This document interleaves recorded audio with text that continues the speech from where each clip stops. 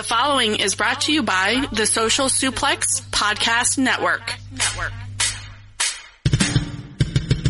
You're listening to the Ricky and Clive Wrestling Show. Listener discretion is advised at all times.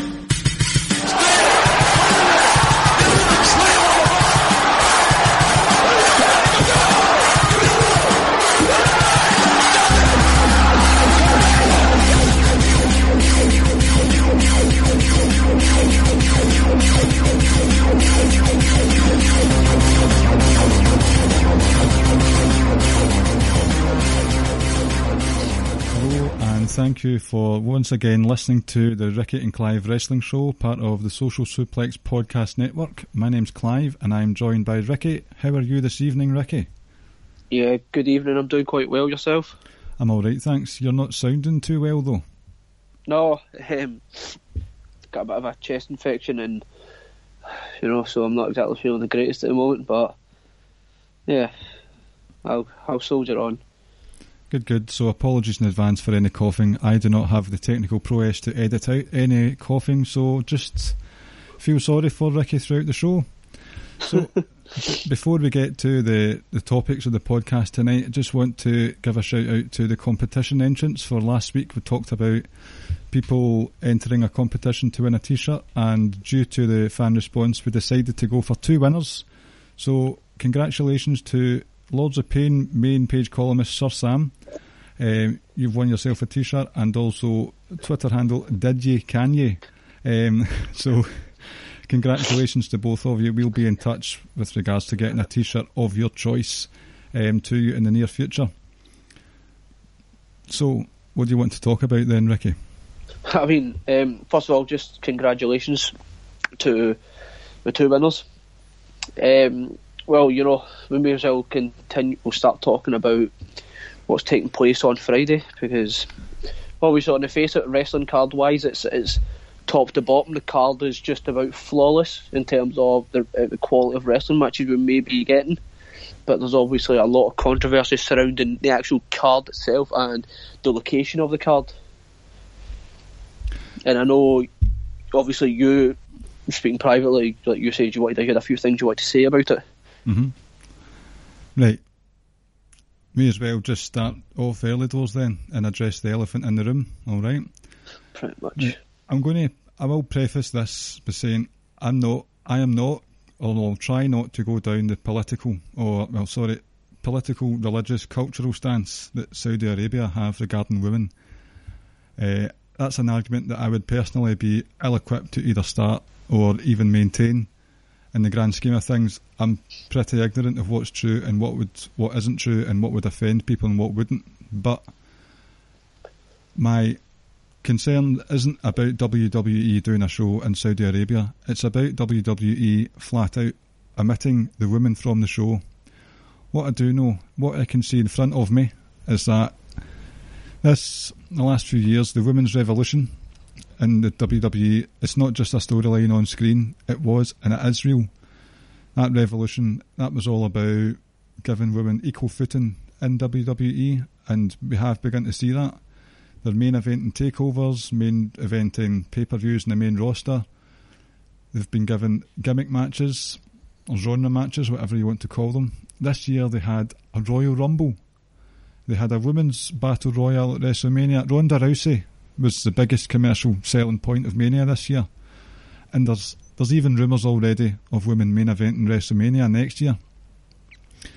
This revolution, or whatever you want to call it, it has been about the women within WWE being treated equally.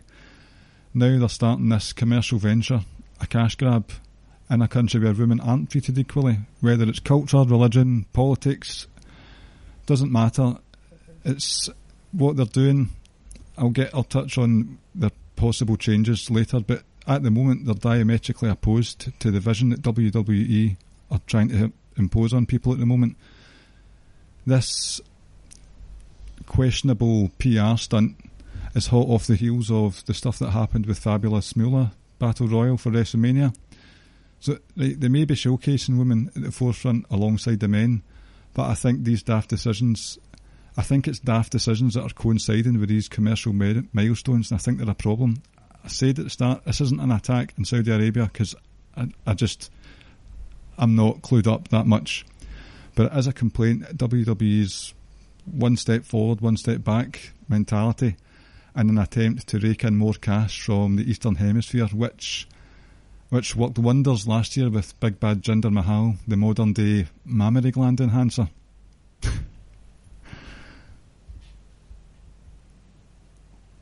Your thoughts? Right. First of all, if I cough or I'm not, like, you can't understand what I'm saying, I apologise. Let's say I'm not feeling the greatest now.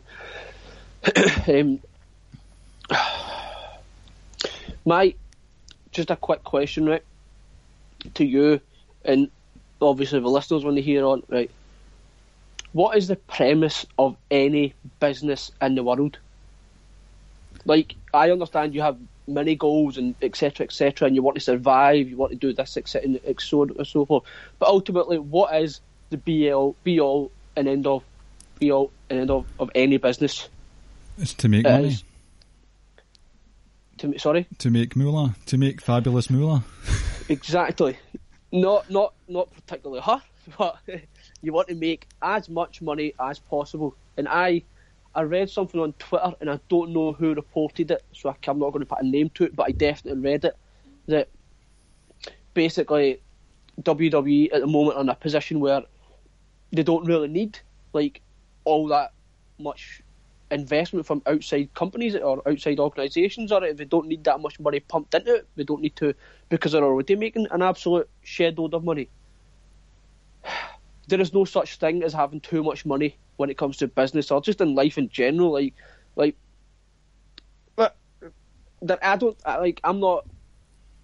I'm not saying that like you should be greedy and that's all you should be concerned about. It should be, but when it comes to a business, at the end of the day, you just want to keep making as much as you can, because you just don't know, one day that might just come to an abrupt halt. So for me, the premise of any business is making money. Obviously, there's decisions goes into it in terms of how do you go about making that money, and where does that money sort of come from? Like certain stakeholders, do you accept money from certain people or certain places? That just sort of comes into like your sort of as a human being. Like, how can you knowingly accept that money, knowing where it's come from? So, like, for wrestling aspect, as I says, what's going to take place on Friday? For a pure wrestling aspect, I cannot wait. Each match appeals to me greatly. Like, I understand the 50-man Royal Rumble. Of what are you going to get? Like a trophy or a pat in the back? It's meaningless. But as I've said previous on the podcast, I've said to you privately, like, everyone sort of has that match for whatever reason. They just seem to appeal to that match. That seems to sort of, it's like in the Royal Rumble / Battle Royals are mine. That even if there's no real implications on it, nothing riding on it, I still like to watch them. That's why I'd like to watch the 2 Battle Royals at WrestleMania, even though they ultimately mean nothing. And that's the same with this Friday. So for a pure wrestling aspect, I'm really looking forward to it. And we can sit here and we can say so many things about Saudi Arabia, the country and the culture, etc. Like, Triple H came out, I don't know if you saw what he said. Basically, Saudi Arabia's changing and WWE's trying to play a part in helping them change, etc, and people are bashing Triple H for coming out and saying those kind of things, when the reality is, like, he, along with some, like, the women wrestlers, he's been at the forefront of this women's revolution, because it all really started with like AJ Lee, etc, but a lot of the women you see now come through NXT, and it's Triple H's NXT who's giving them that spotlight, because women's wrestling nowadays is about the wrestling as opposed to what they look like. So, but if people are not really understanding it. It's like, those words are clearly not Triple H's. That's clearly come up from someone in the PR department or from Vince, and he's just saying those things. So that's number one. That he seems to be getting a lot of heat and a lot of grief for that. I've also saw tweets talking about how WWE is now in bed with the evil that is Islam. Like, I saw tweets like that, and I was going to start taking screenshots of them and stuff like that to show you, but you can just put that into Twitter and you'll see stuff like that, and you can put it into Google or whatever you want and you'll see stuff. If that's the case, I'll let you continue, but if that's the case, then so the number 50 entrant of the Greatest Royal Rumble will be none other than Muhammad Hassan then? Obviously, and he's going to win it. So, like, for the ignorant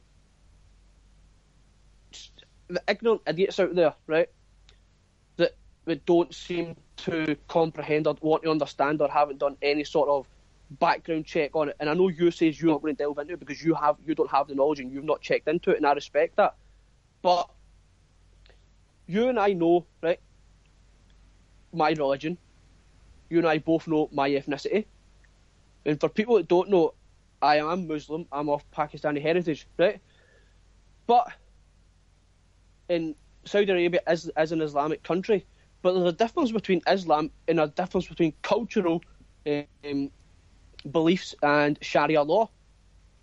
This is where it falls into. It falls into the culture as opposed to the religion. They are two completely different things.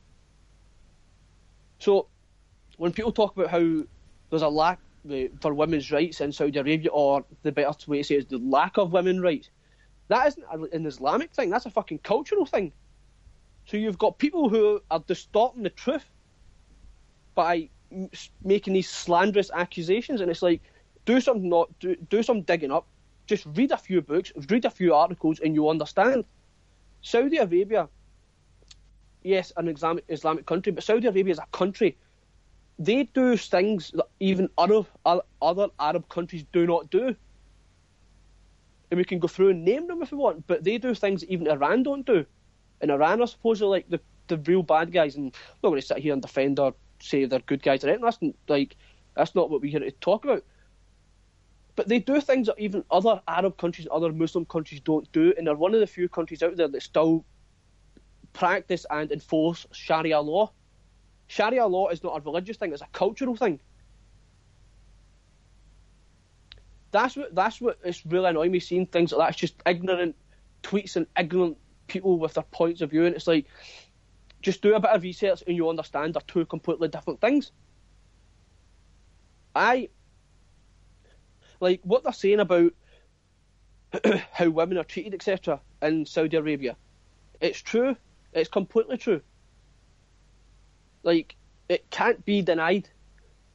But what also can't be denied is there's a new government in place, a new prince in place, and what they're doing is they're trying to transition from what they were to what they want to become, and what they want to become is basically like how we are in Britain or America, like a Western country, how women have got rights and people of whatever gender or whatever race or whatever your sexuality might be, they're progressing. I understand that it's 2018 and like we should now not be progressing to that. Like, it should just be fully accepted and embraced by everyone.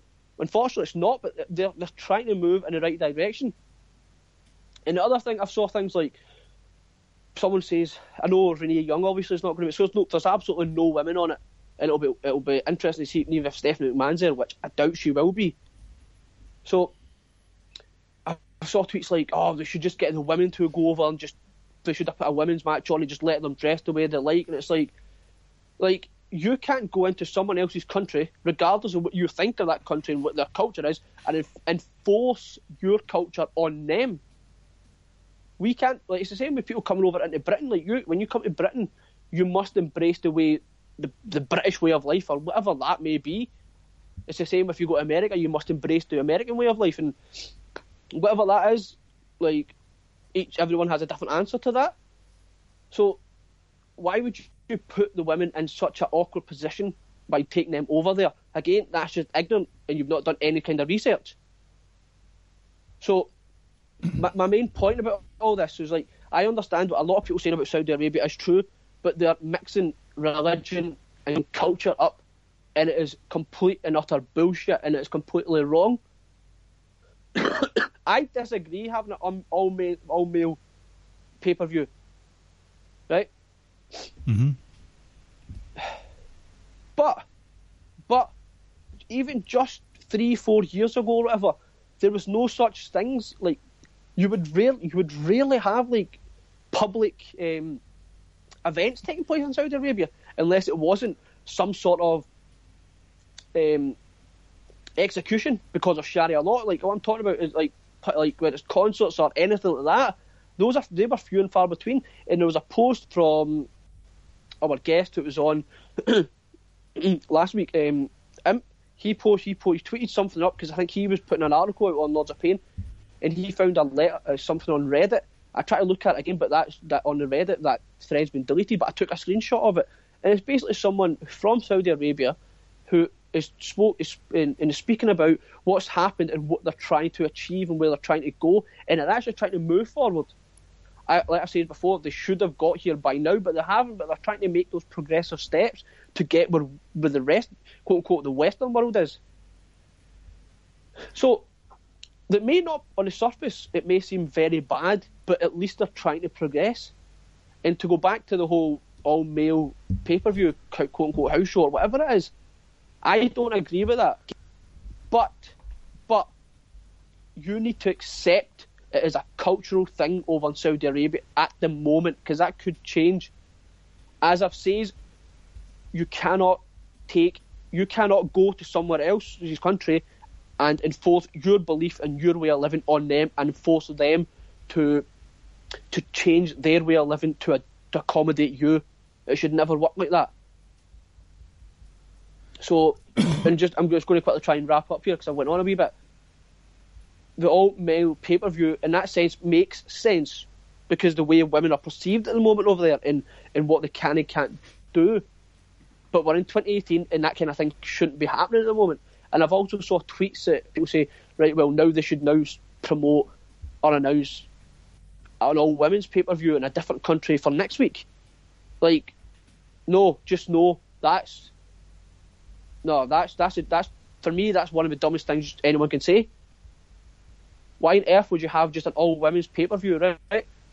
Just to save face on which is somewhat some bad news that you're getting at the moment. So you'll say, right, we'll just put a women's pay-per-view on just to sort of save face.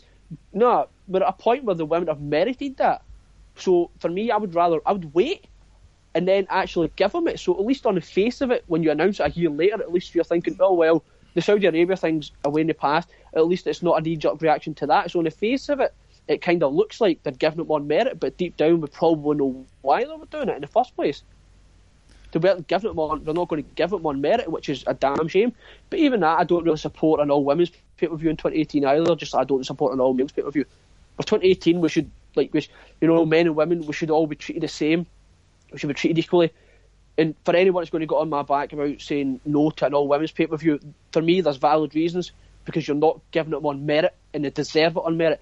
But and you will back this up. I have long maintained, even before Charlotte came onto the main roster, that when it's all said and done, she will mean to women's wrestling what her dad means. I said it on the podcast a few weeks ago, and you'll also attest to that Charlotte is one of my, if not my most favourite wrestler in wrestling at the moment. If she's not my favourite, she's my top 3. So it's not even I hate women sort of thing. It's the complete opposite. I'm just thinking that you would only do such a thing just to sort of save face, and to me that's quite weak and pathetic. You would do something like that then. But like I said, for me, the bottom line is a lot of people out there making stupid remarks and not doing enough research into what the difference between religion and cultural upbringing and religious and cultural views are. They're two different things, and for Saudi Arabia, it's a cultural thing as opposed to a religious thing. Right, a few points. You've kind of answered a few of my questions, right? So you have taken the wind out my sails, and you're obviously well equipped to have this argument, so I'll hand you that. You mentioned Imp's article. I've actually got a small paragraph from that I'd like to quote.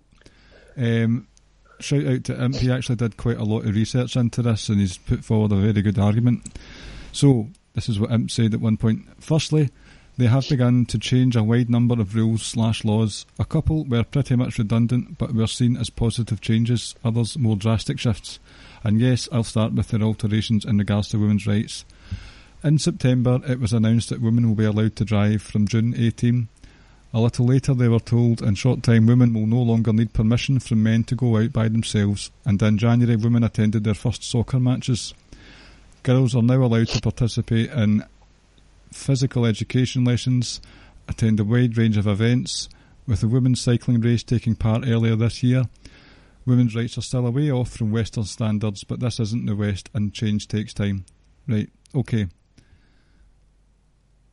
Where is it? Also, so he said there was a women's cycling race taking part earlier this year, right? So, why, if they're doing women's cycling races, why can't they have women on this show? I don't know. Right. So I can't. I'll. Whenever you raise a point, I'll try and counter it. Okay. I don't even know if the WWE approached them about doing a women's match. So that's never come out. So I'm assuming they never even bothered approaching them about doing this match.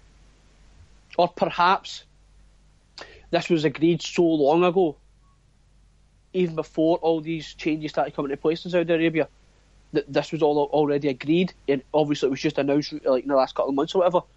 Unless it was agreed like a year ago or 6, 7, 8 months ago, and that's what they've just stuck with. I don't know.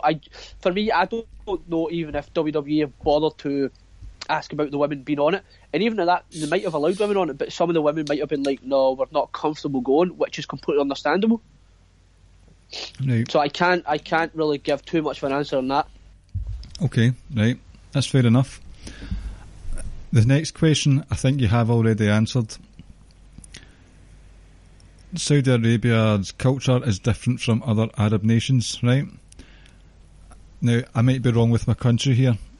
Are they different from Abu Dhabi? Yeah, very.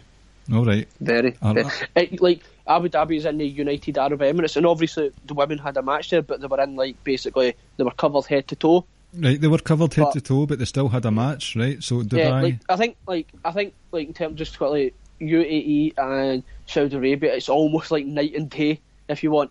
Right. Okay. There's a lot of differences there between cultural and just the way they have, like, the view, an outlook on life. I don't know if that's more so how the UAE has now become such a touristy hotbed. I don't know if that's maybe helped change their ways, but they are quite different. Right, that's fine, because I was going to bring up the fact that Sasha fought Bailey in Abu Dhabi, and I can't remember when, but it feels like a long time ago that TNA's knockouts have been in Dubai before as well.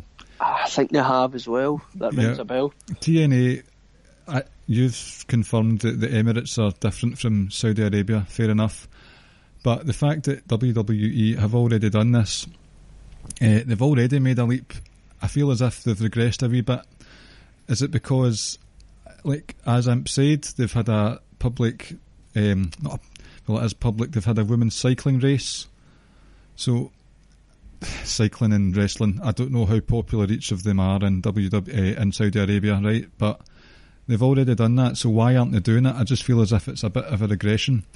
Or is it because this is a big time and it's going to be on the network, it's going to have millions of viewers?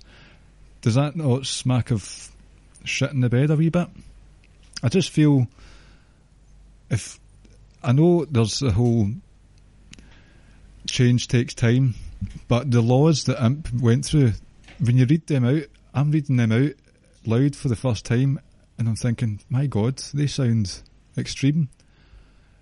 If they're wanting to be pioneers of change, if WWE and this new monarch in Saudi Arabia, did I use the right word? Is it kings? Yeah, kings. Yeah, he's not a king, he's a prince at the moment. Right. If they want to be pioneers of change, then why not put the women on the show? I just don't see the problem with it. Capitalising on the success, the progress that they've made so far, the commercial attention that they've got with Rousey, with Charlotte, with Asuka. You know, that's what my point comes back to. I don't even know if the WWE have approached them about having a women's match on it. Like, I can't answer that, because like for you, like you said, it does make sense if you've already started having these sort of women events, like we said with the cycling, etc. And obviously in a couple of months' time women are now going to start to be able to drive, etc. So why wouldn't you now have a wrestling match on, especially because like they're not going to go out in a normal wrestling outfits. Like, they never, in that part of the world, they never will be. It just, like I said, that's where the cultural difference comes down to. And sometimes you've just got to accept certain things. Mm-hmm. Like, you know, like if that's the way people live in a certain part of the world, then who are you to go and try and change that, or who are you to go and say I'm not going to do that? If you're not going to live by how people in a different country live, then you need to deal with the consequences. Mm-hmm. So women obviously will be sort of covered from head to toe. To me, it just seems, like you say, it doesn't make sense because it goes against with everything that's starting to happen over there. Things are starting to change. To me, it just sort of seems like the WWE haven't asked about it. That's what it seems like to me, if I'm honest. Right. I genuinely don't have an answer for that. Like, that's the only logical thing I can think in my head. Either that, or it was agreed months and months and months ago, and WWE just don't want to go back on that. I genuinely don't know. Just the last thing, because this is a wrestling podcast, it's not the Ricky and Clive current affairs show, so just the last thing, implications also said females may be only allowed to attend with a male, men may only be allowed to sit in the front row with a woman in their party to portray a certain picture. Now, if they're doing that, I'm just trying to think how to word this. What about this show makes me think that there's going to be a move towards incorporating women into future events, WWE? When you go back to Saudi Arabia, do you mean? Mm-hmm. Well, I'm assuming, like, if they go back every year, because I read a report they are supposed to be going back every year. So you'd imagine maybe in 2019 there might be a women match on it. 2020 there might be a couple more. 2021 there might even just be nothing but women's matches on the pay-per-view. I don't know. I've also read things that say that single men and women are segregated no matter where they go. Right. And this event will be no different. I've read that from Reddit and on Twitter as well, that you basically, a married woman over there must, if she, like you say, if she does whatever she needs to, if she's going to go about her daily business outside of the home, she needs, like you said, permission from the husband, or the husband has to at least accommodate her to wherever she's going. And to me, it seems this is the same. I think what I've read, and this might not even be true, so we'll find out on Friday, to be honest, people, husband and wives, are sat together. Single men are sat in a different part, and apparently single women are in a different part. But the single women part, it is a bit iffy to me. So I just think it's going to be single men plus husband and wives, but they're kept separate from each other. Mm-hmm. I think, you know, like you said, we don't want to come on and talk about politics. Like, I don't think we've ever addressed any sort of political issue on this podcast whatsoever. It was just because of the amount of things that have been said about this show. But do you know what? The Prince of Saudi Arabia, he's actually only a couple of years older than us. It's Prince Mohammed bin Salman, and he's actually is making a lot of changes. Like, when he first came in, like, he was met with quite a bit of resistance, and I think he was just like, no, this is what we're doing, and we're going to start pushing forward. So he seems to have the mindset of the younger generation, because at the end of the day he's only 32 or 33, so he's starting to push forward with that. And like you say, change doesn't happen overnight, and the old saying, Rome wasn't built in a day. This may take another 5-10 years before you eradicate everything from that country, but at least they're trying to move. On the face of it, they're trying to push forward and become more left isn't even the right word, more accepting of different sort of cultures and behaviours of people, and just sort of accepting that women have a massive role in life and in the community. Mm-hmm. So, and the one final thing, like, before we move on, in fact, two final things. Like this notion that I understand there's just a complete lack of women's right over there. Like, I understand, and I just want to hammer home, folks, that is a cultural thing and not an Islamic thing, because in Islam, the women is at the top of the mountain and us men are at the bottom. Like, you just go ahead and Google that and you'll find countless articles and countless things that corroborate that. And this isn't just me making nonsense up, and it's not just things you're going to see things from years and years and years ago. That is the way it works in Islam, that the women are at the top of the food chain and we're at the bottom, effectively. And the last thing I want to say before we move on to the wrestling is, do you know what? Fuck politics. Never want to talk about politics on this podcast again. I just want to say, we have talked about this at length, and understandably with your religion and heritage, it's a topic you're wanting to talk about, so I get that, it's fine. And I'll sign off and saying, just like change doesn't happen overnight, neither does my mind at the moment. But you have brought on some valid points, as did implications as well. So I urge you to go over to Lords of Pain and read that. That's very thought-provoking stuff. So can I tell you why else I don't give a single shit about this greatest Royal Rumble? Go on. Right. We have just come off the longest pay-per-view in history. It might not have been, but it's one of, right? 3 weeks ago, is it 3 weeks ago, if that? We just had, in total, a 7-hour pay-per-view, and you've got what looks to be another massive pay-per-view with, a massive house show on the cards with Backlash fast approaching as well. Even if it's on at my time, I've not got the time to watch that. It's too long, and it's too long for something which might be inconsequential, because as far as I'm concerned, the way this shake-up has turned out, quite a few of the results are in the bag. The IC title, the US title, the Raw tag team titles. Are there any other crossover matches that you can think of off the top of your head? That seems to be it. I just think it seems to have fucked up the shake-up a wee bit, and the Superstar shake-up has happened, but there's still feuds playing out. There's going to be, in at least this Royal Rumble, right? We've already seen 4 over-the-top rope elimination winning matches this year, and the Royal Rumble, the format, the rules, it's not actually a match format that I'm a huge fan of. I zone out quite a lot during these matches. You miss a lot of the action, so it's not really a big selling point for me. You're going to have lots of part-timers coming over. It's going to last about an hour and a half of the time. I could go on, it's just hurry up, Backlash is all I'm saying. Right, to try and make you excited or somewhat looking forward to it, we're going to get Triple H and John Cena, right? I understand you're going to say we haven't saw a great Cena match in a while, but it's still a big match.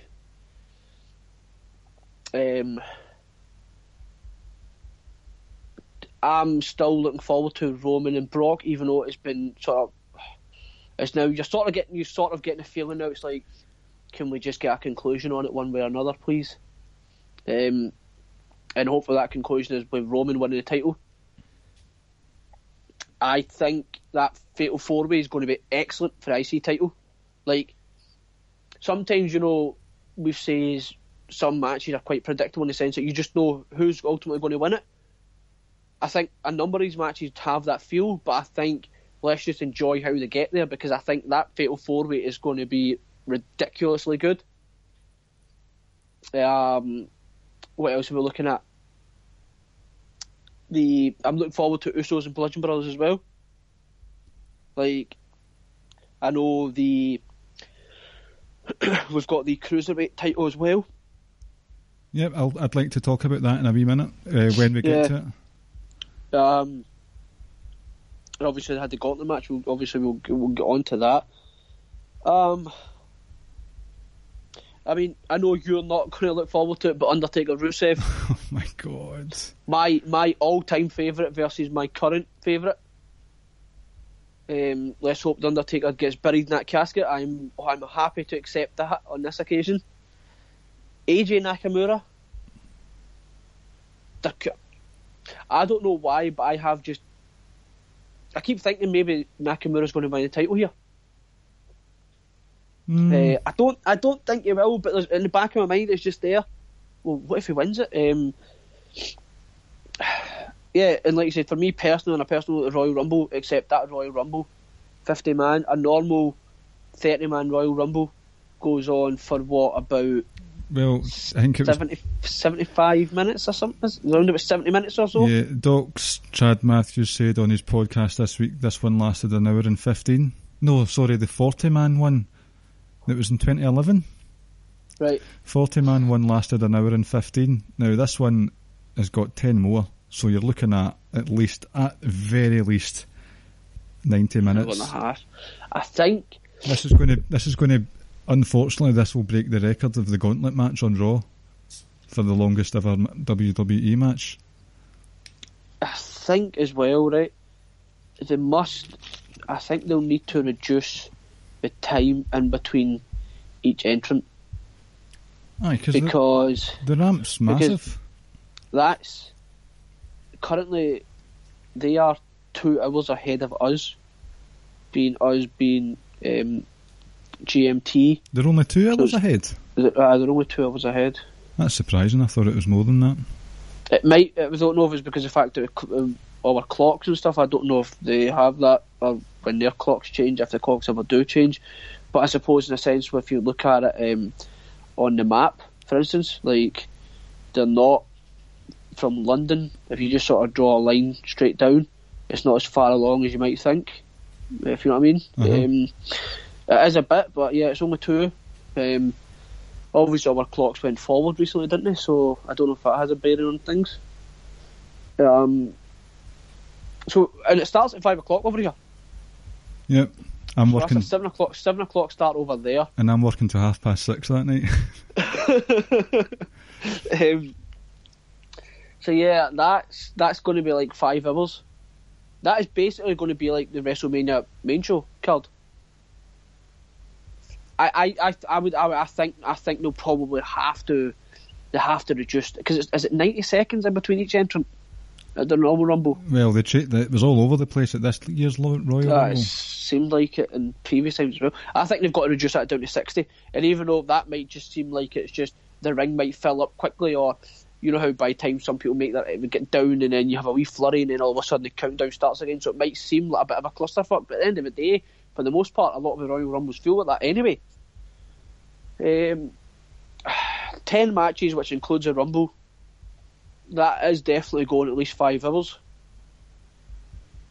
That's a long show, a long house show. But I'm looking forward to it. Just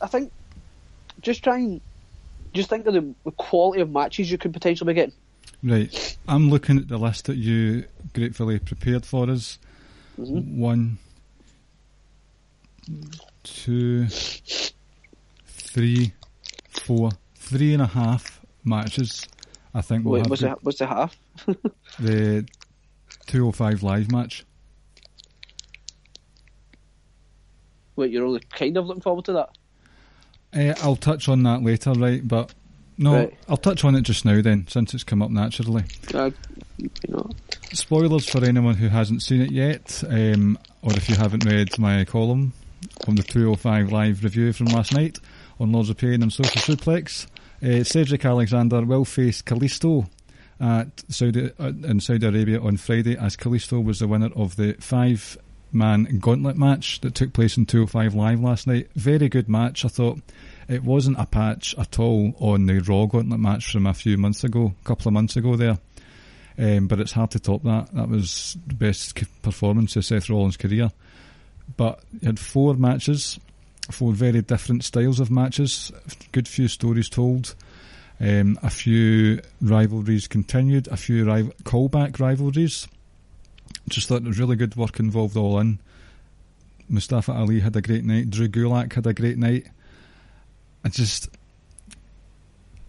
Cedric Alexander doesn't do much for me. He hasn't done much for me since he won the title. And Kalisto, I'm not sure if I've heard this somewhere, but Do you know what Kalisto reminds me of? Scrappy Doo. Scrappy fucking Doo, and I'll tell you for why. The size compared to everyone else, that's not his fault, right? He's a small guy. He fights a good fight, and he does what's right for his morals or whatever, just like Scrappy Doo. He stands up to giants, but he's really annoying. And so is Scrappy Doo. Nobody really likes Scrappy Doo, really, do they? Nah. So, but remember, Kalisto gave. Remember the bump with the Uso a couple of years ago, though. We'll put it in a ladder match then. That'll be forever his memory. That'll be his legacy, even. See, he had a really good programme with Baron Corbin a year or so ago, and you'd enjoy that. Bizarrely, in an amazing chairs match of all things.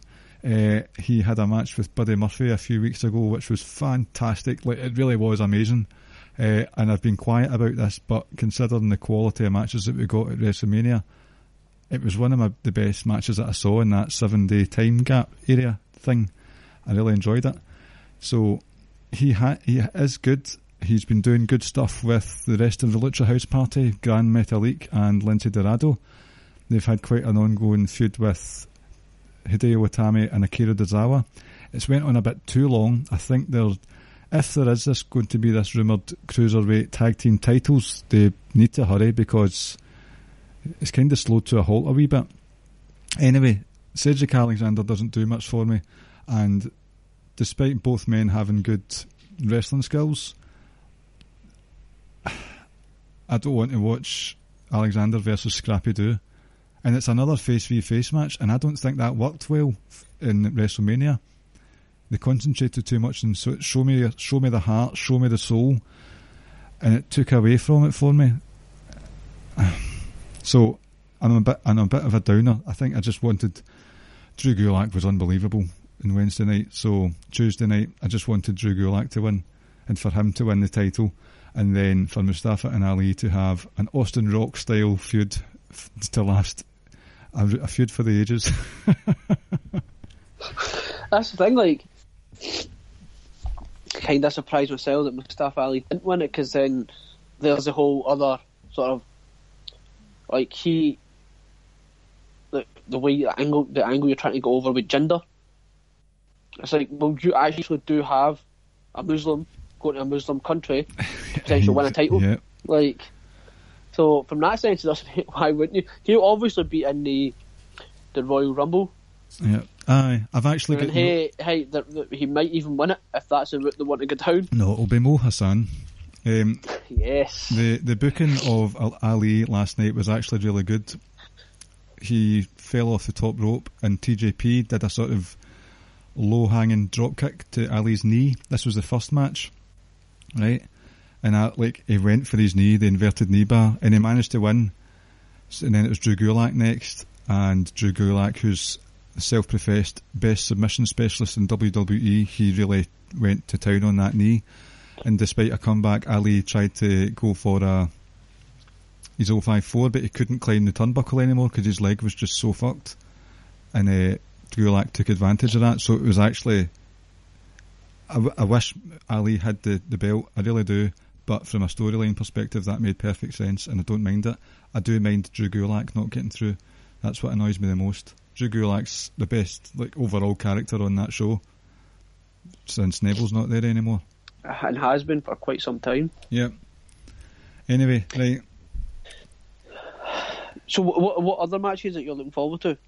The IC title match. Seth, Joe, Miz and Finn. See, for a while there was a rumour that Bobby Lashley was going to be included in that, and I was going to start rioting with an empty room. Man, that guy just feels like... what are you going to do with this guy now? Well, exactly, because there's nothing you can do with him. He's just nothing. He's boring. He has a ceiling. And this is the problem, bringing in part-timers. I know it's not happened, but they were possibly going to shoehorn him into this Intercontinental title match. And we had a question from a Rob Tom in the Wrestling Appreciation Society group on Facebook. Rob asked, I know this is a random tangent, right? We're in tangent mode now, but what the fuck is happening to poor Cassius Ohno? What is happening to Cassius Ohno? I'll tell you what, they're signing all these big massive indie names, and because of that, Cassius Ohno, although as an indie name, he's already fallen by the wayside. The point of NXT is to be developed and pushed towards the main roster, and he's nowhere now. I know he's doing a lot of indie stuff, Progress, and he was at the Access tournament, but I want to see Cassius Ohno on my screen because of all these people, new people coming in. That's not happening. What do you think about Cassius Ohno? Yeah, I don't give a fuck about him. Oh, well, why not? I was never enamoured with him when he first came into NXT either. Right, okay. I've never, it's not a knock on wrestling wise or anything like that. Sometimes you just don't take to some people, and to be honest, I'm not really that fussed. And quite frankly, I didn't realise he wasn't on TV that often, or where he's gone. But he'll probably be in this Royal Rumble match anyway. I think he's really good, and he actually, every single move he applies or delivers is delivered as if it was a finisher, and I just don't know why he's not getting a big push, because he's just such a devastating clubber, basically. But I just think these people, it's not just Cassius Ohno, it's a lot of people in the main roster as well. They're getting pushed to the back of the queue because they're bringing in new guys again. They keep bringing in new guys. The pecking order's been put all to shit because of all this, and it greatly upsets me. I know you've had an issue with the part-time thing, but especially I think more than you've had an issue with veterans taking up spots where the younger guys could slide in there. Mm-hmm. But to me, and I know we sort of touched on it last week, like when you look at somebody like Jeff Hardy, if a veteran older guy can still go and still put on great matches, I couldn't care less about his age. If you can still go, then I'm going to sit back and watch and enjoy. So, like I say, guys like Jeff Hardy, etc., can still put on great matches. But, like you said, when Bobby Lashley was re-signed, I had the mentality that I was going to just sort of wait and see. And I wasn't enamoured with him in his first run. I couldn't care less that he'd left. But when news broke he was signing with him again, I was like, right, I don't care. But I'll just sort of give the guy the benefit of doubt and just sort of wait and see. But I already have sort of a feeling that I'm not going to care that much about him now. So in that point, I'm on board with you there. So whatever push or potential push or whatever spot he's going to get, surely that could have gone to someone else. But yeah, I don't have too much to add on to the end of that. Right. But I genuinely think that the card on Friday on paper, it seems like a right good card. The other matches that I'm looking forward to are Bludgeon Brothers versus the Usos. I know that the Bludgeon Brothers have been this dominating force, but from some form of shenanigans, right, I've just lost my train of thought entirely. So, one of the Usos won in SmackDown this week, didn't they? They beat Rowan. Yep. Yeah. But that was with a bit of help and distraction from Naomi. Yep. She came down dancing. And I was going to say, maybe Naomi can help the Usos at the week on Friday, but no, they can't. Maybe. No. Oh, that's right. See, now you know why I lost my train of thought. No, I saw a tweet last week and someone says when Naomi came down to protect the Usos that the Bludgeon Brothers should have just picked her up and carried her away. All right. I don't know if obviously in the world we live in, how that would have been portrayed and how people that took to that, but storyline wise, I think that added just so much to it. And I wouldn't have been offended if Bludgeon Brothers done that. They are very much a sort of World of Warcraft kind of team. Mm-hmm. So their motive isn't. In turn, even if you never appeared this week, or she appeared on the screen or some, I don't know, whatever, that in turn you would have pissed the Usos off even more from a storyline aspect, so they'd be going into the match at the Greatest Royal Rumble even more pissed off, and therefore you're thinking, well, here we go, maybe they are going to get it, or maybe they might end up winning by DQ just because of that annoyed. They might start attacking with chairs or ladders or anything like that. So see, I don't know, I just thought it was a nice wee twist to it. I would have been up for that, because see, sometimes you've just got to 100% embrace kayfabe, and Bludgeon Brothers are walking about with mallets. So if they took Naomi away and hid her, and if turned into something, I'm going down a random road, but if it was like they kept her up in the castle and they had to fight through the labyrinth of monsters to get them, then I would have been fine with that. But I'm still wanting that matchup that they had when it was the Wyatts versus the Usos in 2015. I want a good match, but this is a stacked card, so I'm not sure if we're going to get a good match. We might need to wait till Backlash for that. The other match is AJ versus Nakamura that I'm looking forward to, especially with the change in Nakamura at the moment. So, the only thing about the card and the amount of matches, etc., is that you feel like you're not going to get. There's going to be at least maybe 2 or 3 matches that aren't going to be that very long. And let's not forget, if this is a big stadium, it's going to be a big long ramp, and we've got an Undertaker entrance to deal with and an exit to deal with, unless Rusev puts him in the casket. Yeah, and like I said, 10 matches. I can maybe see the Bludgeon Brothers and Usos not lasting very long. I can maybe see Taker and Rusev lasting about 5 minutes. I can see. Let me see.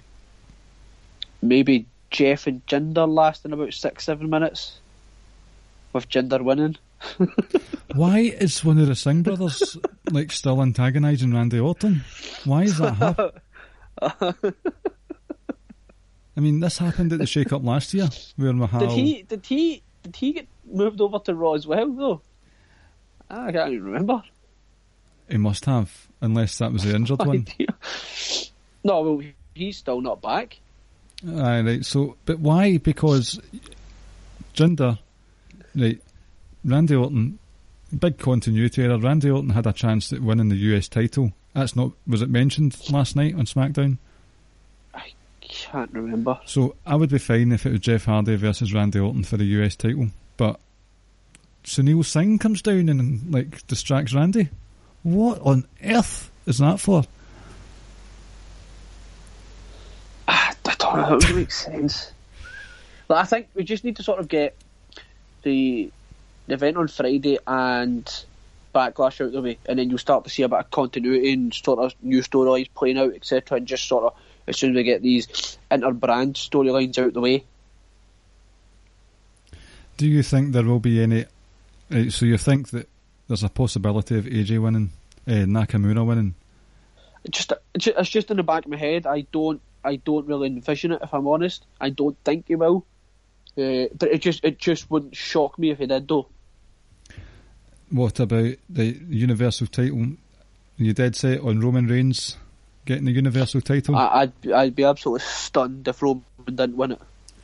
Well, I was probably thinking the same thing the nights before WrestleMania, that I would be stunned if Roman didn't win it, so I would not be surprised at all if Brock wins. I think I've just got it in my head and it's going to be Roman that ends the Brock feud, the run. So I'm just like, right, if it doesn't happen now, so if Brock wins and then all of a sudden they announce a rematch or Backlash, I will say the exact same thing next week. I will be stunned if Roman doesn't win. I've just got in my head that it's going to be Roman that ends the run. See, it's a cage match as well. Sorry, guys, but the cage match is really outdated in today's world. I don't care about a cage match at all. And I believe Carl from Outsider's Edge is of the same opinion. The Universal title doesn't exist right now. Big if, and when Roman wins it, then I'll think, right, okay, good. It's back on a full-timer. And I know that there's this full-timer, part-timer argument, but at the end of the day, the sort of structure and order to Raw. It took a battering with the Superstar shake-up. It needs to have some sort of semblance of order semblance, or whatever the term is, to it again, and that will only happen when you've got the Universal title back. Excuse me. So when that happens, then I'll concentrate on what's going on. To touch on the cage match, like, what is the concept of a cage match? Like, you two, male or females, hate each other, so we're going to fight inside a cage that doesn't have a roof on it, and it's got a door on it, and it's like, oh well, you can still get out of it, so you're not really locked in the cage. I think. Do you see where I'm coming from? Like, to me, it doesn't make sense. Should you not just replace that with a Hell in Cell match where you've got nowhere to literally run? And for me, I really hope we don't sort of do like a shitty finish in that match where they sort of want to protect Brock, where you just have Roman escape the cage and he wins it. Because that still leaves him vulnerable to sort of in promos where people say, well, you never really slayed the beast, you just ran away from him, you just somehow, like, you know, you ran out and escaped, and you ran away with the title sort of thing. I would rather you just got a clean 1, 2, 3. Imagine Brock was sort of sandwiched in between the ropes and the cage. Roman speared them, and they both, the cage sort of collapsed, and they both went out at the same time. So it was a no contest, and the rivalry continues. Right, so we've got a casket match, we've got a cage match, is the IC match and a ladder match. Mm-hmm. Is that confirmed? So you've got 3 gimmicky matches right there on one pay-per-view or one event. I think the reason why they've done that is because they just want to the gimmick matches or whatever, just bring a little bit extra excitement, sort of, because there might be a little bit more chaos ensued. So they might be thinking that if we advertise those, we might bring in more viewers in Saudi Arabia or whatever. But the cage match, I don't care. There's only a couple of gimmick type matches I actually do like, and even a casket match is just so out of date. It's 1992 all over again. Like, back then it was excellent, but now it's like, for me, it's Hell in a Cell. The ladder match itself could make sense, that's fine. Submission match, we don't even see submission matches anymore. I prefer singles ladder matches. Mm-hmm. These spot monkey addictions are just a bit too much at the moment, and I would like to see a bit more one-on-one ladder matches again. Because look at what Seth and Dean did a couple of years ago. And I think I don't know if this ladder match have like too many spots, because you've not exactly got like loads of high flyers in it either. But well, for me, let's say overall excitement for watching the wrestling we might see excites me. And the added bonus is that we're not staying up till stupid o'clock to watch it. Mm-hmm. See, there's just a lot. I've got the ICW, I've got a pay-per-view on Sunday night as well, so I've already got a lot of wrestling to watch over the next week and a bit, and I'm not really up for watching a whole 6 hours of something that I'm really not. I mean, Triple H and Cena, what is that all about? That was just, again, it's just a random match, but it's one of those ones that to me it just sort of seems like we're going to Saudi Arabia, we want to make this a big deal, so we'll bring in all the heavy hitters, and it doesn't, like, you say what you want about these two guys, but that's as big as it can get, really. In fact, like, you're not going to get too many matches bigger than that, like, in terms of names brand anyway. See, when you look at the card, that's actually one of the lowest anticipated on the show, for me anyway. Just because it's one of those ones that, and it's just for me, it's just because it's been thrown in there because of our names. There's been no real actual build to it, because there's not going to be any real consequences or anything like that, or storyline wise coming out of it. So it's just one of those one-off matches they're going to have, and they won't bother mentioning it again. But when you look at it, the vast majority of the matches, probably 7, I would say 7 out of the 10 are going to have some sort of storyline coming out of it. So, you think there will be an impact on canon of WWE? Say that again, sorry? You think it will have an impact on the sort of overall story of WWE that they're trying to tell? No, definitely. I just wish the Royal Rumble meant something.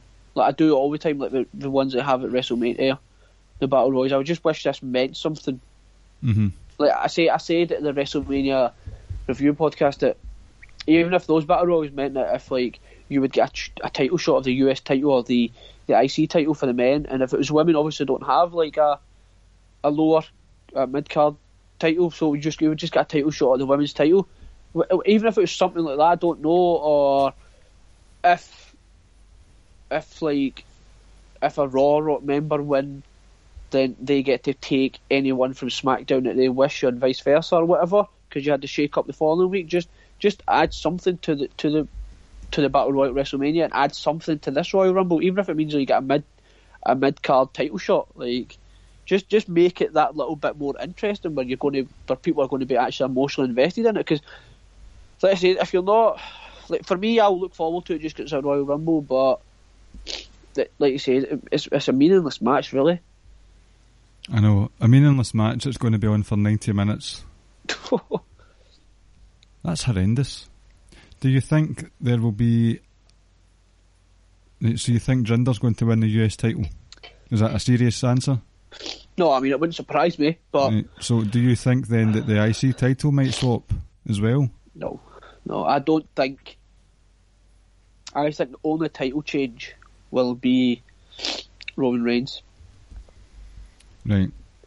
And if gun to my head, I would say if I had to choose anyone else, I'd maybe go Nakamura. So yeah, but the Bar are not winning titles, we know that.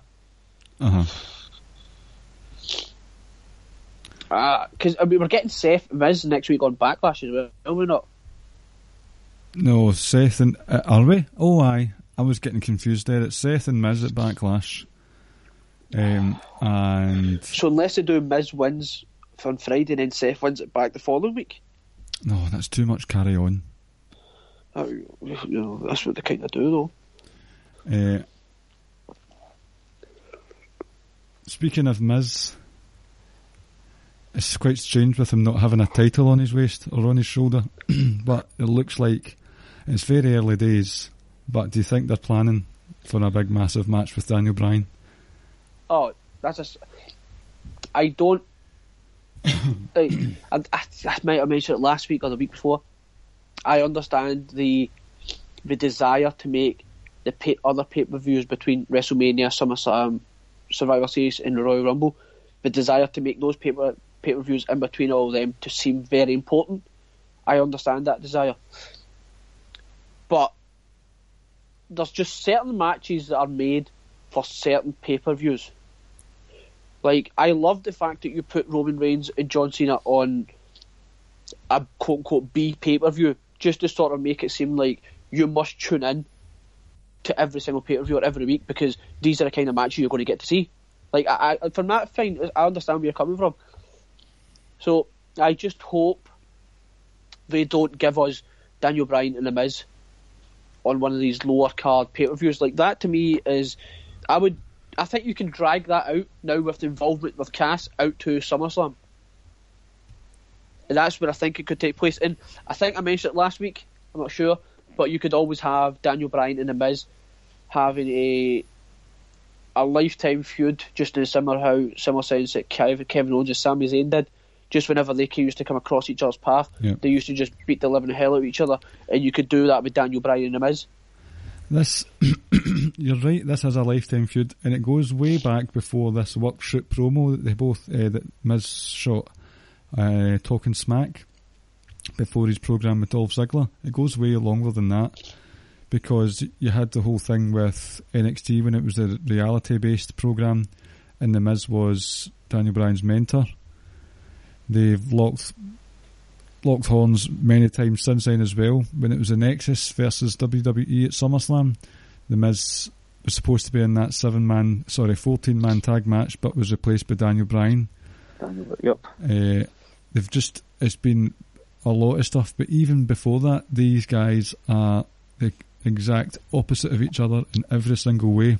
Daniel Bryan made a name for himself by being first and foremost an amazing wrestler. The Miz made a name for himself by wanting to be in front of the camera, right? He did want to do wrestling, which is fair enough, but he did it again through a reality-based program. Daniel Bryan I know Daniel Bryan ended up in NXT, but that was all part of the product.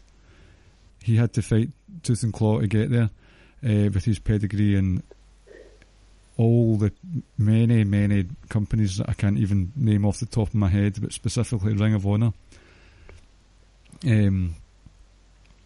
It's basically you've got a professional wrestler, one of the best professional wrestlers, versus one of the best sports entertainers. And if you love WWE, then you do love sports entertainment, and that's why finally The Miz is basically universally accepted by one and all, and why the journey that these two guys have had from way back before they even met. It's I'm going to quote myself, one of the column titles I had with Seth and Jason Jordan: when opposites attract, worlds collide. And this is what's happening here, and it could result in an absolutely mammoth storyline between these two that could be. I put on Twitter during the weekend, I daydreamed a promo between the two of them. So the Miz would bring up the whole bingo hall stuff, wrestling in front of the bingo halls, and Daniel Bryan could retort by saying, yeah, those bingo hall matches, they've probably had more views on YouTube than your Marine films have had. And I just sort of laughed in my head and thought that would be it. Yes, I amused myself with that one. But stuff like that, these guys could promo for a long time.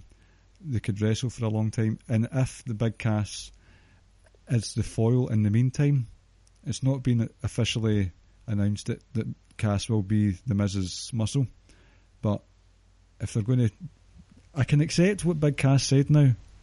Reasons for Big Cass being included in this, because if it's true that Daniel Bryan's medical clearing was said at the same time, the same day as Big Cass's, and all the talk was about Daniel Bryan and not Big Cass, then I totally understand where they're coming from, and that's good storytelling. Mm-hmm. I saw there was a bit of chatter of Big Cass's promo last night. It was alright. He came across articulate. There was still a lack of there was something missing there. It was better than he's spoken before, I'll give him that much. And what he did say, there was a truth to that, so I can it was fine. Wasn't the best promo I've seen of the year. But I can be patient, and I will be patient. If it means that we're going to get Daniel Bryan and The Miz at SummerSlam, for instance, then I'm all for it. You know, just to quickly touch on two things you said. I don't know. I would take credit for the idea, right? But I want to say Rich said it in one of his columns. So I would, let's say, you know, you'd have Daniel Bryan and Miz having an ongoing storyline, a feud like Kevin Owens and Sami had. So even if you have a match at WrestleMania, at SummerSlam, say later on, maybe it's Survivor Series or Royal Rumble or one of the pay-per-views in between it, you could potentially have Daniel Bryan, say, taking on AJ or whoever. Daniel Bryan goes to cover 1, 2, and the ref gets pulled out, and it's a Miz standing there just sort of laughing. And he turns around to like a Styles Clash or a Phenomenal Forearm and loses a match. And then you could sort of reignite that feud again, or you just have that continual running. And I don't know if Rich said that in his column, because it was me that posed the question to him: how would you book Daniel Bryan's next 12 months? And I think that's what he basically said. He sort of played out a plan that heavily involved Daniel Bryan and The Miz. He also said give him the belt and have him beat everyone. Do you not remember that bit? Shout out to Hardcore Holly for that one. Yeah. So I kind of like that idea, and I like what you said as well. It really is like two complete opposite people, and that's what's making it. That's what makes it a little bit more excitement as well. They are the best. They are the best at their game. I think also to touch on Cass, a couple of things about him. his promo was fucking lit. I fucking loved that promo, I must admit. It was good. It's just it didn't set my world alight. No, I don't know if it's because how poor his promos have been that my expectations are that low, but I really, really enjoyed it. And in terms of what you're saying, he came across as very articulate. Well, the guy was supposed to become a doctor as well, so he obviously has that kind of education. So in that sense, you wonder maybe why the promos don't come across very well if he can speak so well, if you know what I mean. But I thoroughly enjoyed that promo. I think there was truth in what he felt truth in what he was saying. He probably did feel annoyed that Daniel Bryan was getting all these plaudits and stuff. Maybe. I think also I played out a scenario last week that to yourself and Imp, and you both seemed to like it, that I would have Cass employed as Miz's muscle, and ultimately Daniel Bryan has to get through Cass in order to get to the Miz.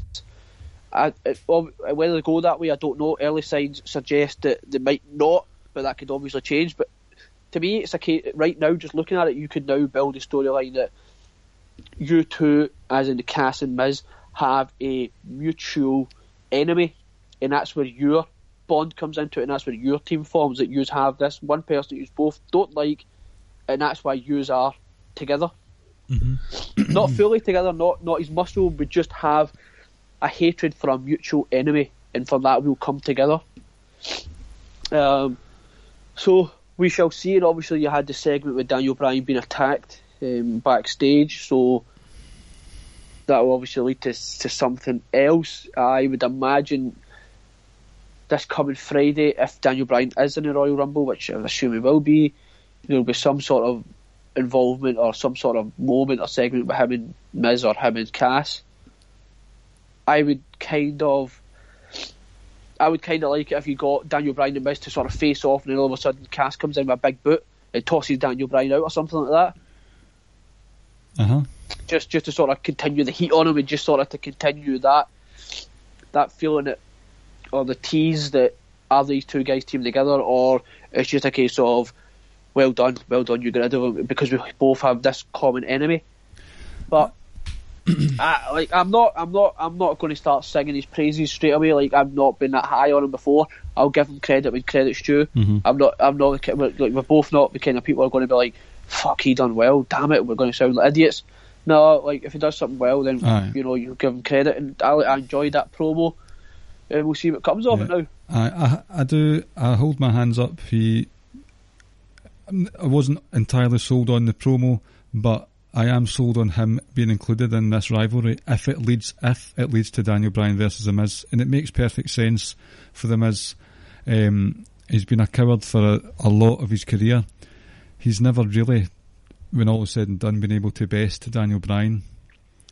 I'm fondly thinking about that match that they had. It was a triple threat submissions count anywhere match with Johnny Morrison as well. Mm-hmm. Just the enjoyable chaos of that match, but he's never really been able to beat him. So, as I was saying, this is I think this would be something that would be worth looking into for maybe a future column, actually, if I'm going to put myself over. Sports entertainer versus professional wrestler, and like how amazing this is, because if The Miz can't deal with Bryan's wrestling, then he will get the biggest obstacle he can find, and that's Big Cass. So Big Cass is, if they do a line properly, then I'm fine with it. I'll hold my hands up. I was a bit heavy-handed with my criticism of Cass last week. He needs to get a suit that fits him though, because the sleeves were riding up him big time last night. and now we've touched on Cass and Miz. There's obviously a similar situation happened over in Rob and Ziggler and Drew McIntyre. Yes. That promo they cut at the end of that match. Now that was fucking special. That was excellent. Yep. That was good. Drew really is the chosen one. there might be a bias from us. I'd probably, because it's the whole Scottish thing, but I don't think so, because I think his in-ring work's very, very good. As a heel, he's excellent. He's an excellent heel. I really like what him and Dolph are doing. I would like to see this go on a little bit longer as well. that could be something that we can maybe see them having tag titles or something. But for me, there's definitely a place for Drew McIntyre to be in the main event. I think he's that damn good. Oh, that's very high praise there. Oh, I think he's damn good. And I think there's a reason why he initially was Vince's chosen one. I think there was, maybe it just happened too soon for him at that time. I don't know, but I think he's very, very good. I like to say that could be the Scottish bias coming through it, and it may well be, but like I say, I like his work. I enjoyed his work in NXT. Obviously been in Impact, etc. when he left WWE, so he's done some good stuff, and like I said, I'm really, really enjoying the chemistry him and Dolph have got. I thought he cut before his match with Bobby Roode at the summer NXT last year. He cut one of the best babyface promos I've seen. Oh yes, I remember. Do you remember that? Yeah, I remember it. And he's not even a babyface at the moment, so he's a heel. So I'm excited, and I can't believe I'm saying I'm excited about something with Dolph Ziggler going on at the moment, but it'll be interesting to see where that goes. I think they need some sort of anchor, some main heel who's already established in the Raw tag scene. The Raw tag team scene has looked not even threadbare, just not credible, because the Revival have been booked into obscurity. Not even obscurity, just booked to look very weak. And I think I was able to pinpoint why I've been upset with how the Revival have been treated. In NXT, they were, and they probably will be the best tag team that NXT will ever get. And that was down to their in-ring IQ, right? So their sort of wherewithal, ring awareness, and their just general intelligence. They look like fucking idiots on Raw. Like, they look as if they've been blindsided. They don't see tags coming in when they were the masters of blind tags and stuff like that. And they looked... I'm not going to go down the Raw 25 road again, but they fell victim to the sort of silliness of Wyatt and Hardy. I know they're doing fun stuff, but it is silly. So that's what annoys me about how the Revival have been booked. They don't look clever or smart anymore. All I will say to you is their time will come. Better. It will come. Like, they're just so good. Was it Gargano Ciampa, I believe? They were both in the submission holds, and they were sort of like facing one another, and they were grabbing hands to prevent each other from tapping out. They're just little things, that's not stupid, sorry. Little moments like that, you just sit up and realise just the genius of it, and it's like, that's unbelievable. Like, you don't really see that, and you know, like, don't worry, as the old saying goes, the cream always rises to the top. Like, their time will come. The time just isn't right now, but their time will come. I expect come SummerSlam time for them to either have the titles or just about to win the titles round about SummerSlam. Might seem a long way away, but it is only a few months away, and I think I would probably envision it would be them that beat Matt and Bray for the titles, maybe. Like I said, I don't think it's too far away, and I think that their time will eventually come. Do you know what I'm worried about? The Revival, for me, were a very serious team. They're going to end up going in that lake of reincarnation. And then they'll come out. They'll come out as the mechanics.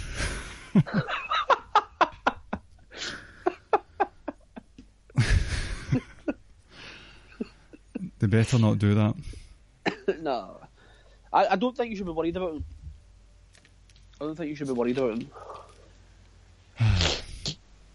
Right, we're talking about Drew McIntyre. We ended up talking about the Lake of Reincarnation.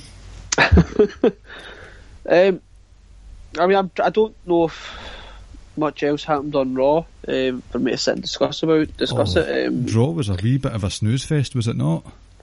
A little bit. I mean, there were parts of it I enjoyed. Like, I think I saw some people saying stuff like, is Ronda actually going to wrestle a match on Raw and stuff like that, and it's like, calm down, it'll come. Let her learn, let her get comfortable in her surroundings first. The more I see Ember Moon, the more I love her, wrestling wise. Like, I've loved her on NXT, and it's just, we spoke about her last week. It's like, I really enjoyed watching her again on Raw. Who's that, sorry? Ember Moon. Right.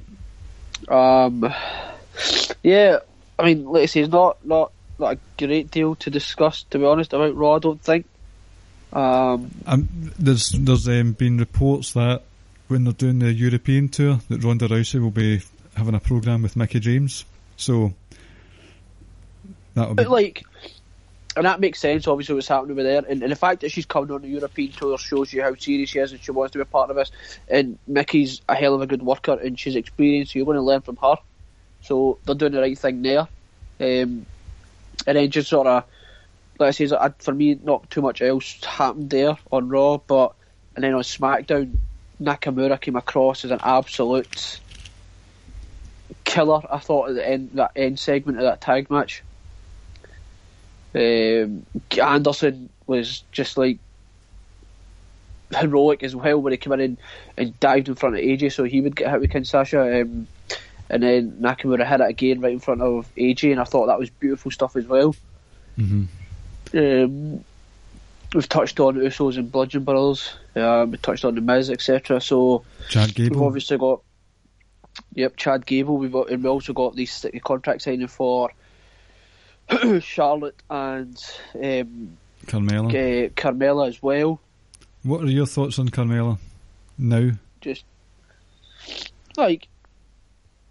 I don't think I'm ever going to be enamoured with her wrestling ability. Promo wise, I think she does fine. I think her promos are good. Aye. She can talk. She definitely can talk. I don't hate her. I just don't. Man, just put the title on Charlotte, please.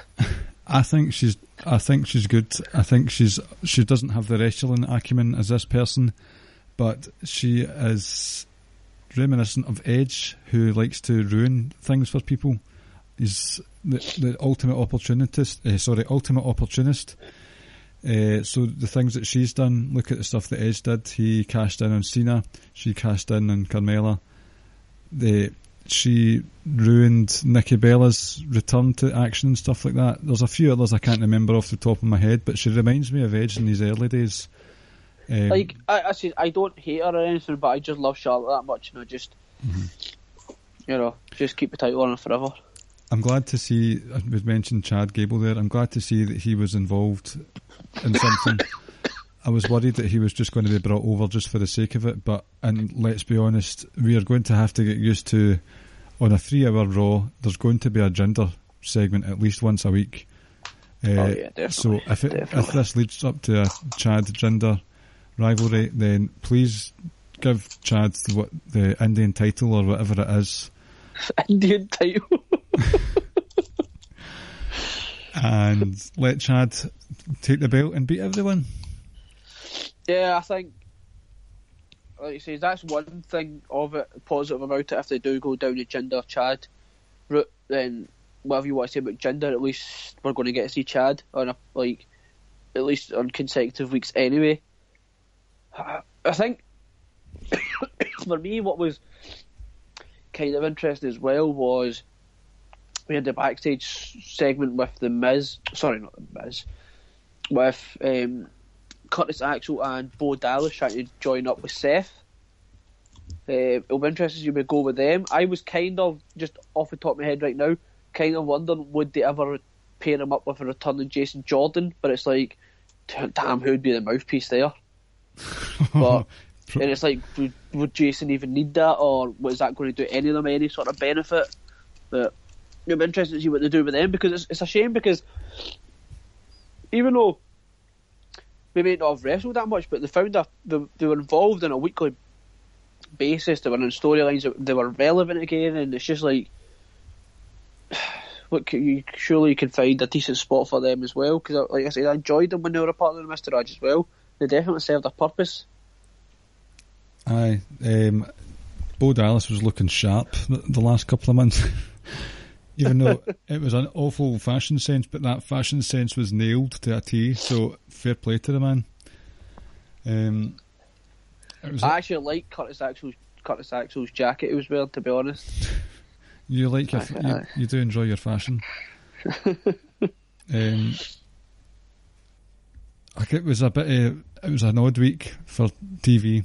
They were on sort of rubbish go-home show mode, I think, and they're going to be another go-home show mode soon with Backlash. But next week. When is Backlash? May 5th. Is it 5th? Well, it's a week on Sunday. 10 days' time. That's a bank holiday for us, isn't it? Yep, the following day it is indeed. Oh, nice one. That's very good, actually. Right. Finally, Vince was thinking about us when he organises a pay-per-view. Bank holidays, pal. God damn it. Anything else you want to touch on this week? I don't think so. I think we touched on it all. Saudi Arabia, Royal Rumble, Raw, SmackDown. No, I don't think so. Okay. If I remember correctly, there is a really big match on NXT this week, and I can't for the life of me remember what it is right now. That's shocking. Anyway, shall we... That was really pointless saying that, wasn't it?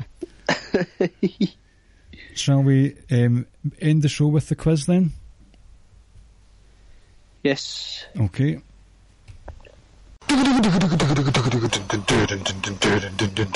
It's fucking quiz time with Ricky and Clive and friends. A fucking WWE quiz. Right, so this week's theme, the quiz theme is... So, excuse me. Excuse me! Before... Let me get my game face on. Before we continue with the quiz, I just have a couple of things I need to say. First of all,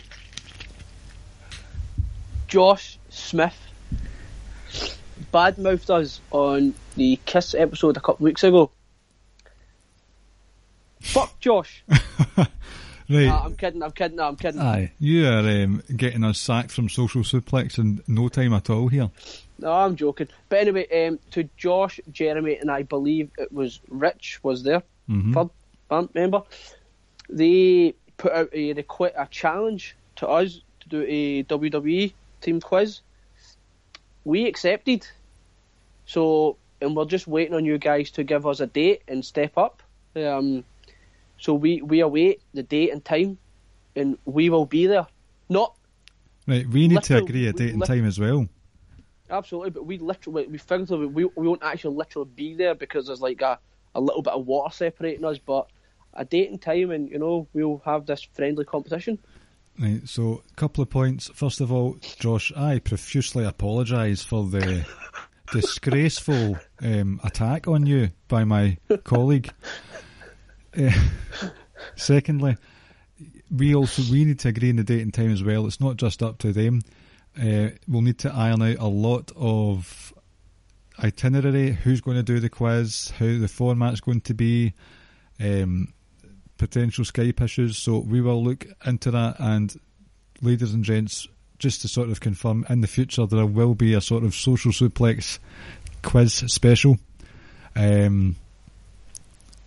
Look forward to that. And again, sorry Josh. Right, so... And also, obviously, we need to get a third. We need to get a third man to join our team. We already have that person, but we don't want to disclose that just yet. Yeah. We'll keep that a secret. We'll keep those guys sweating a little bit. Right, okay. Oh, that's right. They don't know who it is, do they? No, they don't. Right. It's our third guest, our third person is Mr. Wikipedia. Yay! It is Vincent Kennedy McMahon himself. Ah, he doesn't know bugger all. Oh, he really doesn't, does he? No. God damn it, pal. Right. So, this week's quiz theme is... I have to sort of explain it a wee bit. It doesn't roll off the tongue. It's basically... I'm going to give you the initials of wrestlers, including their sort of nickname. Like now you've got Phil the Power Taylor from darts. Mm-hmm. So that would be PTPT, right? So I'm going to give you an acronym of a wrestler's sort of nickname, the sort of endearing moniker that they're given, and you've got to guess who that person is. So if I'm Right. going to give you a couple of examples, right? So like SCSA would be Stone Cold Steve Austin. Yes, right. So Right, okay. HBK would be Razor Ramon. BTBB would be, right, so there's going to be quite a few T's in this. So BT is the, right, so BTBB, this isn't part of the actual quiz. BT B TB. Bravo, Tango, Bravo, Bravo. Ah, right. That would be... I have no idea. Well, I What the just, hell is that? right, it's Brutus the Yeah, Barber. go for it, just tell me. Brutus the Barber Beefcake. Ah, right, okay. Right, so you know the premise okay. of the quiz, right? Yep, let's go. Right, number one, SCSA. S what? SCSA. Steve Austin. Right, so it's a few easyish ones to get you sort of in the mood. Number two, BTHH. BTHH. Yep. BTHH. Yep. I can give you clues if you want. No, why not?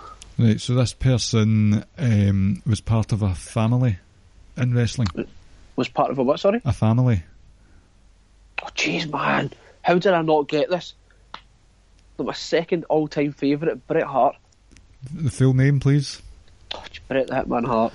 Number three, J or J, T-A-N. N for no. November, yep. J-T-A-N.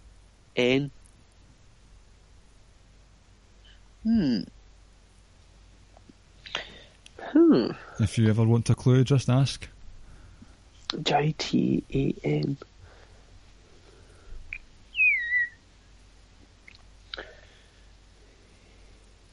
Oh, this could end up being a long night. I know, so just give me a clue. He was also in a family. Natalia's da. Natalia's da. Hashtag Natalia's da. So what's the full Jim. name? Jim the Anvil Ride Hard. Okay, right. Next one. J or J, T-S-R. J-T-S-R. Mm-hmm.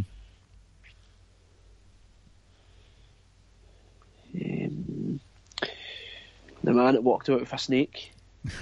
Please just say the names. Oh, jeez, oh, Jake the Snake. Roberts. Right. G-T-H-V. G-T-H-V. Yep. G-T-H-V.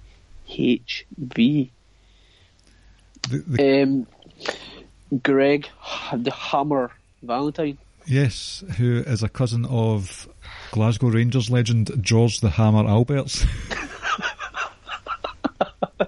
So many people won't get that reference. I know. Right. Next one, D. So that's D for Delta. D-T-A-B. T-T-A-B. Mm-hmm. D-T-A-B. Clue is this person has also had a career in Hollywood.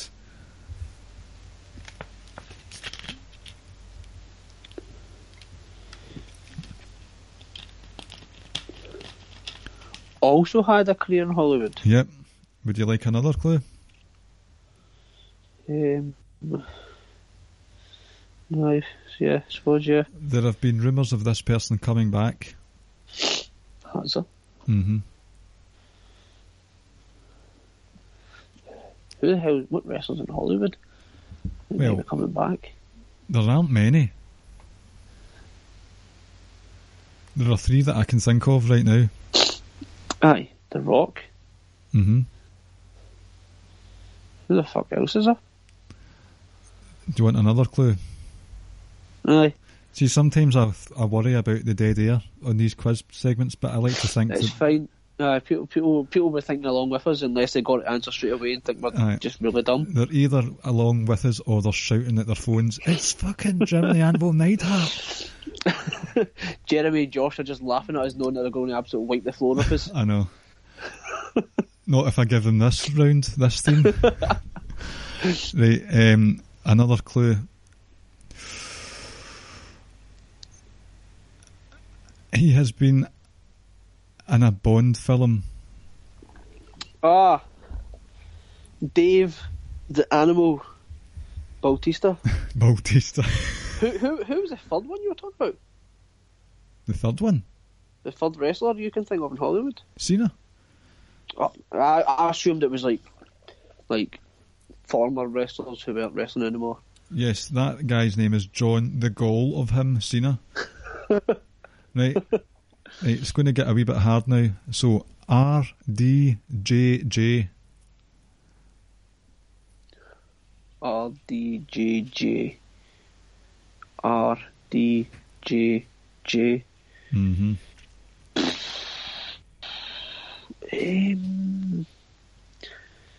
RDJJ. Would you like a clue?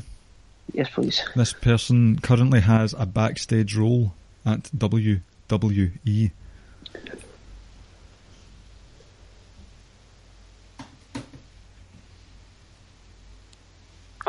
God, man.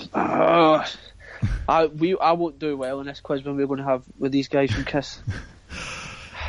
Do you want another clue? Is the pressure of the moment? Would you like another clue? Yes, please. In our archives of podcasts way before Social Suplex, this person, we did an Urdu rendition of their theme song. Oh yes, Road Dogg. Right, well done, Jesse James. Yep. Next one, right, BSKN. Bravo. N for November. Yeah, Bravo Sierra Kilo November.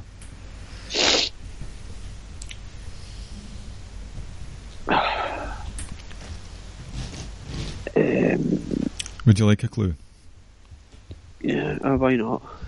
This was not their name in WWE. Oh, jeez. So it was a WCW person. And then, after all the invasion stuff came back and all that.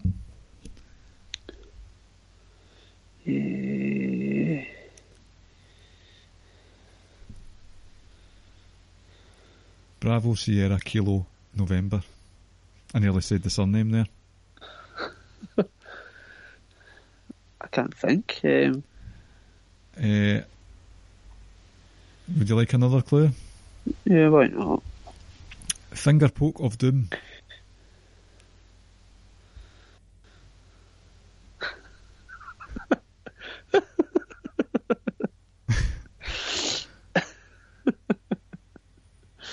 Damn, how did I not get this? Who is it?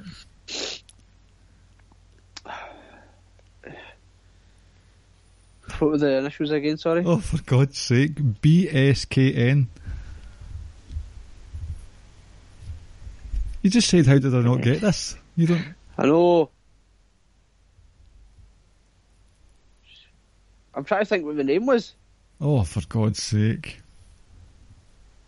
It was Nash. Right. Do you not know the full name? No. What was his name? Big Sexy Kevin Big Nash. Sexy Kevin Nash. Jeez. Number 9. Right. Careful here. Okay. And to speed things along, think of the same clues I've just given you. HHH. Hogan. Well done. Or is that a trick question? You want me to say Triple H? No. It's Hollywood Hulk Hogan. Right, number 10. I don't know if this is actually his real name, right? But this might get quite the pop from your good self, Ricky. Rusev. BTSB. What was that? BT. SB. I'm going to check if this is actually his name or it's just something that we saw on the internet one time. I will start giving you clues in a wee second. As his name.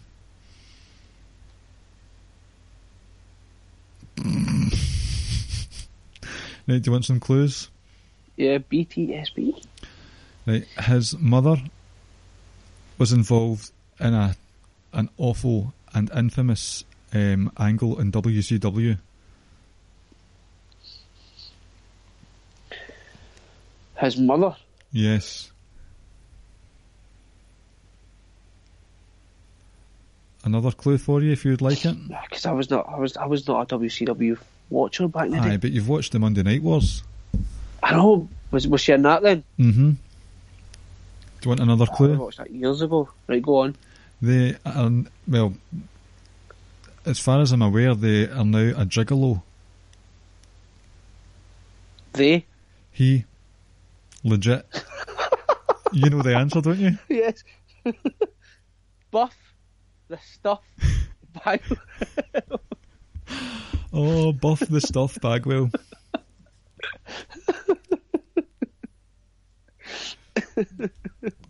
Oh, we're so going to lose this quiz. I know, we are doomed. I can't handle it's the pressure of the situation that gets to me. I know. But we need to iron out the details. It's going to, like, a lot of thought will need to go into this one. I know. Just do you know what would be quite funny? If because obviously they've got their 3-man team lined up with Jeremy, Josh and Rich. If Rich done a Hogan and turned on Jeremy and Josh, and it turned out he was our third member. So just putting a bit of element of doubt in their minds at the moment.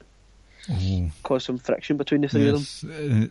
It could also be possible. It might have happened already. Yeah, exactly. You just never know. You do not. Did you like that wee quiz though? It was good. It was something completely different. Aye. That could be one for the future. So brings us to the end of our show. You can follow us at Ricky and Clive on Twitter and Facebook. Please make sure to rate and review the Social Suplex Podcast Network on the app of your choice. Places like Podbean, Apple Podcasts, Spotify, Google Play. On that network, you've got all the top quality shows, including Josh and Jeremy's Keeping It Strong Style. We love you, Josh. We really do. At least one of us does. Covering all things New Japan. Rance and Carl's Outsider's Edge. Rich Latter's One Nation Radio. Shout out to James Boyd, who's taken a bit of a hiatus from WWE at the moment, and to be honest, I don't blame him. Check out Rich's most recent podcast. He had an interview with Tampa Bay's newly crowned champion Troy Hollywood, who Rich believes could be one for the future, so check that out. Lastly, there is Caleb Baldwin's new show, The Wrestling Watch, The Wrestling Wash. That's going to cover everything at TNA and, apologies again, Impact. Redemption they had recently was quite a successful and well acclaimed pay-per-view, so check that out. There's also all the podcast. Fucking hell, I'm having a nightmare now. Check out all the columns on socialsuplex.com. There is a function to subscribe. socialsuplex.com/subscribe, where you can get immediate access to the columns and podcasts via your email inbox. I think I covered everything eventually. I stumbled through it all. You get any shout outs? Just as usual, shout out to everyone in Social Suplex. Everyone keep reading the columns, keep downloading. Josh knows it's just friendly banter between myself and him that I'm going to clearly regret once we lose this quiz. And shout out to Jordan Fox as well. He is also a member. I think he still writes for us on Social Suplex. And also next week we are potentially having 2 guests on with us next week as well. Yep. And one of them's a big one. One of them is Wrestling Squares Circle Facebook group. If you've not joined it yet, please do. It is really good. Lots of discussion on there. Polls, funny topics. There's usually a live thread for Raw and SmackDown and pay-per-views, which I'm never able to be a part of because it's on during my sleeping time. But I do contribute as much as I can. Stupid o'clock. It's not stupid to them. No, it is for us though. It is for us. Aye, so there is that. I think that's us. Thank you for listening to the Ricky and Clive Wrestling Show once again, and we will speak to you next week. Take care, guys. Thank you for listening to the Ricky and Clive Wrestling Podcast. We'll see you next time.